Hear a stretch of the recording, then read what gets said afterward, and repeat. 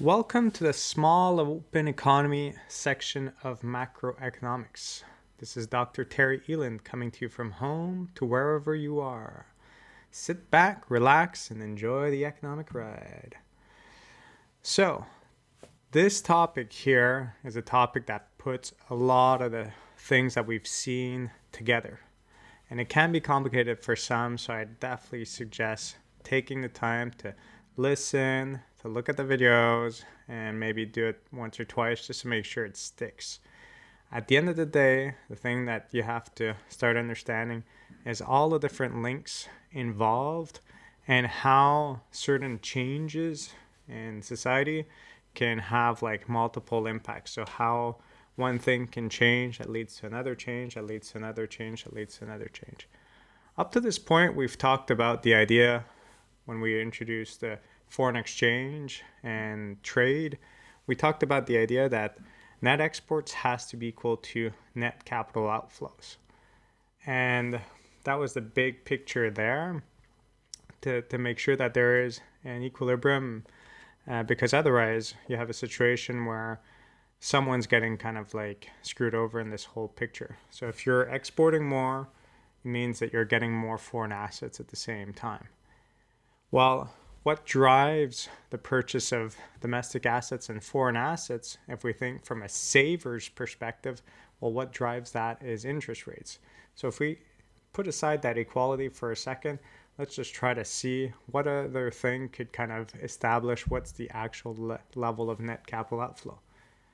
So if you think of you have a certain amount of saving, just think about yourself, and you want to put this money aside to generate interest rate and interest. Well, in that situation, if you can get 5% on a risk-free asset in Canada, well, if you were to get 5% elsewhere, you would be quite indifferent between the two. But if you could get 7, 8, 9% real interest rate in another country, so interest rate that's adjusted for inflation on the expectation of the duration of this asset, well, you have a situation where you're getting more interest elsewhere than here, so it makes more sense for you to buy foreign assets, treasury bills, bonds, whatever, in another country because they will generate a higher revenue for you, a higher level of interest. And if, on the other hand, the interest rate was lower elsewhere than it is in Canada, well, foreigners would have an incentive to bring their savings to Canada and to generate interest in Canadian assets. So if you keep that in mind, you could start by thinking about that kind of supply and demand, supply of savings and the demand for investment that we've seen in the past. And typically, if you think of that graph that we've had in that class with that upward sloping supply curve, downward sloping demand curve, well, the equilibrium point was an equilibrium interest rate in Canada. Well, now that we have a world interest rate and Canada is seen as a small open economy. So this is something that means that we're such a small player in the whole grand scheme of things in the world that we don't have an influence on the world interest rate. If we were studying in the US right now, we wouldn't be able to assume the same thing. The US is a large open economy. Canada is a small open economy. So that's why we're looking at from the Canadian perspective. So keeping that in mind, if you look at that graph, we have the equilibrium interest rate if we were in a closed economy where the supply curve and the demand curve intersect. But if you introduce a world interest rate that is above that level, well, it's the example I just gave of you can have 5% interest in Canada or 7% abroad. Well, naturally, market forces will make it that you're going to supply that saving more abroad. So if you look at the graphs that you'll see at that disequilibrium point, you'll have if you were to draw a straight line across at a higher interest rate, you'd see that the demand for investment where it intersects with the demand curve will be lower. So it means that there's less local investment. And then the supply of savings is greater. So there's a gap between the two, which would not be possible in a closed economy. You'd always have market forces bringing us back to the equilibrium point. But in reality, this gap now is the amount of money that's flowing out to purchase foreign assets. So that distance between the supply curve and the demand curve at that world interest rate is the net capital outflow. If the interest rate is above the equilibrium closed economy interest rate, well, then you have money flowing out because we have a greater supply of savings by Canadians, national saving, which is public and private, than the demand for investment. And if it was set below, it would be the opposite. You'd have a greater demand for investment than the supply of savings locally. Therefore, there is money flowing in. So it'd be a net capital inflow or negative net capital outflow. So that's another way to see how net capital outflow is determined. And at this point, you might think, well, net capital outflow could be determined by that gap between savings and investment, but it could also be determined by net exports. How does this work? Which one do I choose? Well, in reality, they're all equal to one another in equilibrium. And this is where it could get confusing in the sense that you're wondering which of the two strategies to use. It depends what information you have available to you. But if in this example here, the world interest rate were to go up, our net capital outflow were to go up, but our net exports would also go up as well. And we'll see how that works when we start introducing like all the other parts of the picture and this kind of analysis. But if you just think about it simply, if we have a higher world interest rate, there's more money flowing out of the country. We're going to start looking at what drives the value of a currency. Well, if there's more money flowing out, the money where that money is flowing to, there's going to be an increase in demand for that currency. So the value of their currency is going to go up, which means that the value of our currency is going to go down. As that happens, as the value of our currency goes down, well, our exports suddenly become cheaper because it's cheaper to buy our currency. So we expect our exports to go up, and now it's also more expensive to buy imported goods because our currency is worth less. Therefore, imports goes down. So if you think about that higher interest rate, world interest rate, it leads to an increase in net exports in Canada because our exports are more favored and our imports are less favored because they're more expensive because there's been a decline in the value of our currency. So this increase in the world interest rate led to an increase in net exports, and that could also be seen on the diagram I just described earlier that shows an increase in net capital outflow. So what we've learned about net capital outflow being equal to net exports still applies, but we want to understand how this kind of story can start. So there's many ways the story can start. We can start from an equilibrium situation and say for some reason the demand for our exports, because we produced a vaccine that cures or prevents the ability of having any kind of disease or whatever. Well, in that situation, exports would go up and everything else would kind of fall into place afterwards. But it could also be that what's driving this change in net capital outflow and net exports is actually a change in the world interest rate. Could also be a change in one of these demand or supply curves. So you have to understand what the equilibrium state is. And if you look at that graph and you have the world interest rate, you see the net capital outflow and you know that it's equal to net exports, that's our initial point.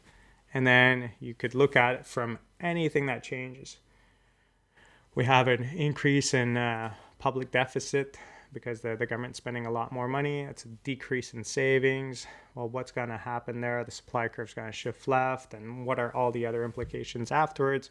Well, you could look at it. Just look at the graph. You'll see that NCO becomes smaller. If NCO becomes smaller, net exports become smaller, and so on and so forth.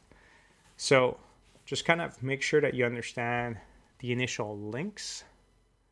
And then when you have a news event that changes something, have it change like the things that you kind of see in that initial picture, and then kind of make it go bigger and bigger. And that's what I said. This is a chapter that could seem as complicated because there's a lot of things going on at the same time.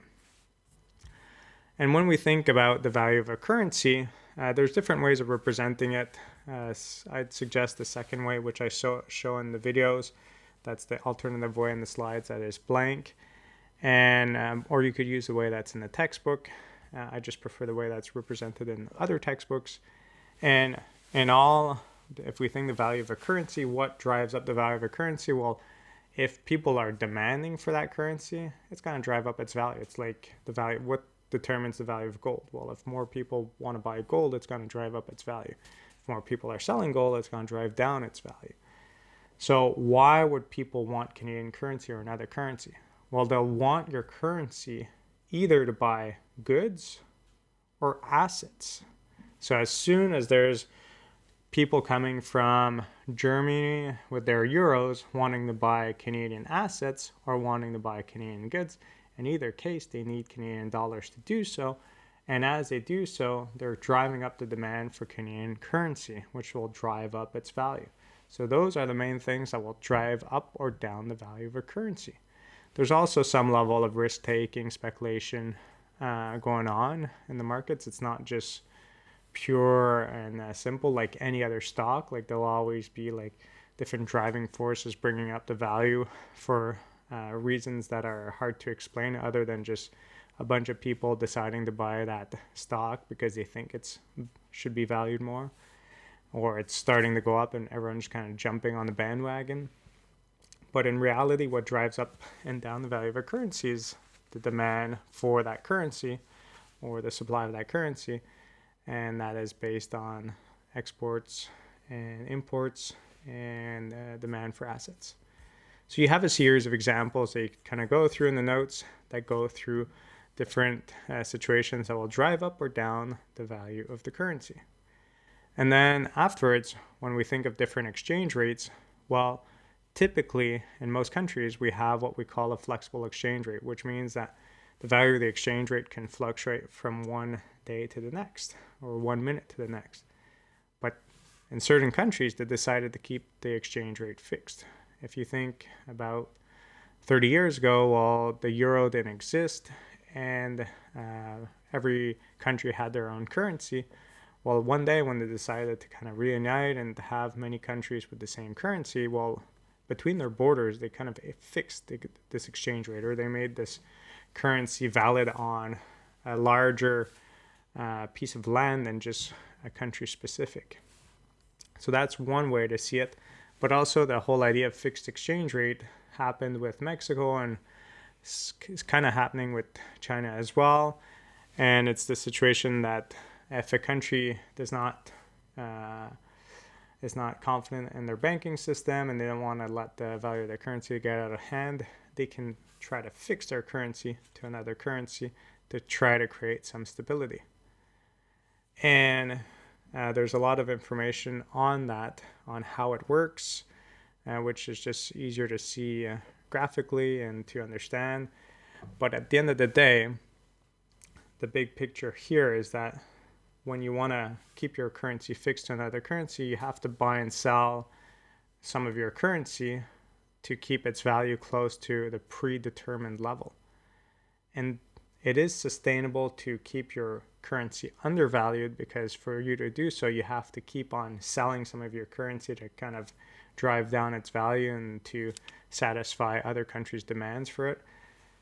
But to keep your currency artificially high or strong is not sustainable, because for you to do that, you have to constantly be buying Canadian currency by selling some of your foreign reserves, and you will run out of foreign reserves. Whereas if you're constantly buying foreign reserves and selling Canadian currency, well, since you have access to the printing presses, you will never run out of Canadian currency or your domestic currency. So it's just something to keep in mind along this whole kind of picture. At the end of the day, there's a lot of examples going through this.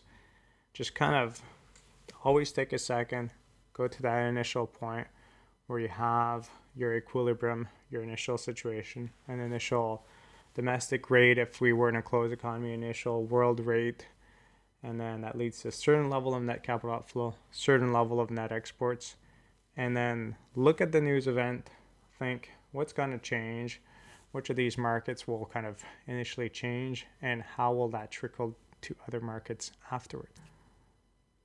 I hope you enjoyed this segment. There's a lot more covered in the slides and the videos. Take a look, make sure you understand. If you have any questions, reach out. Otherwise, talk to you soon.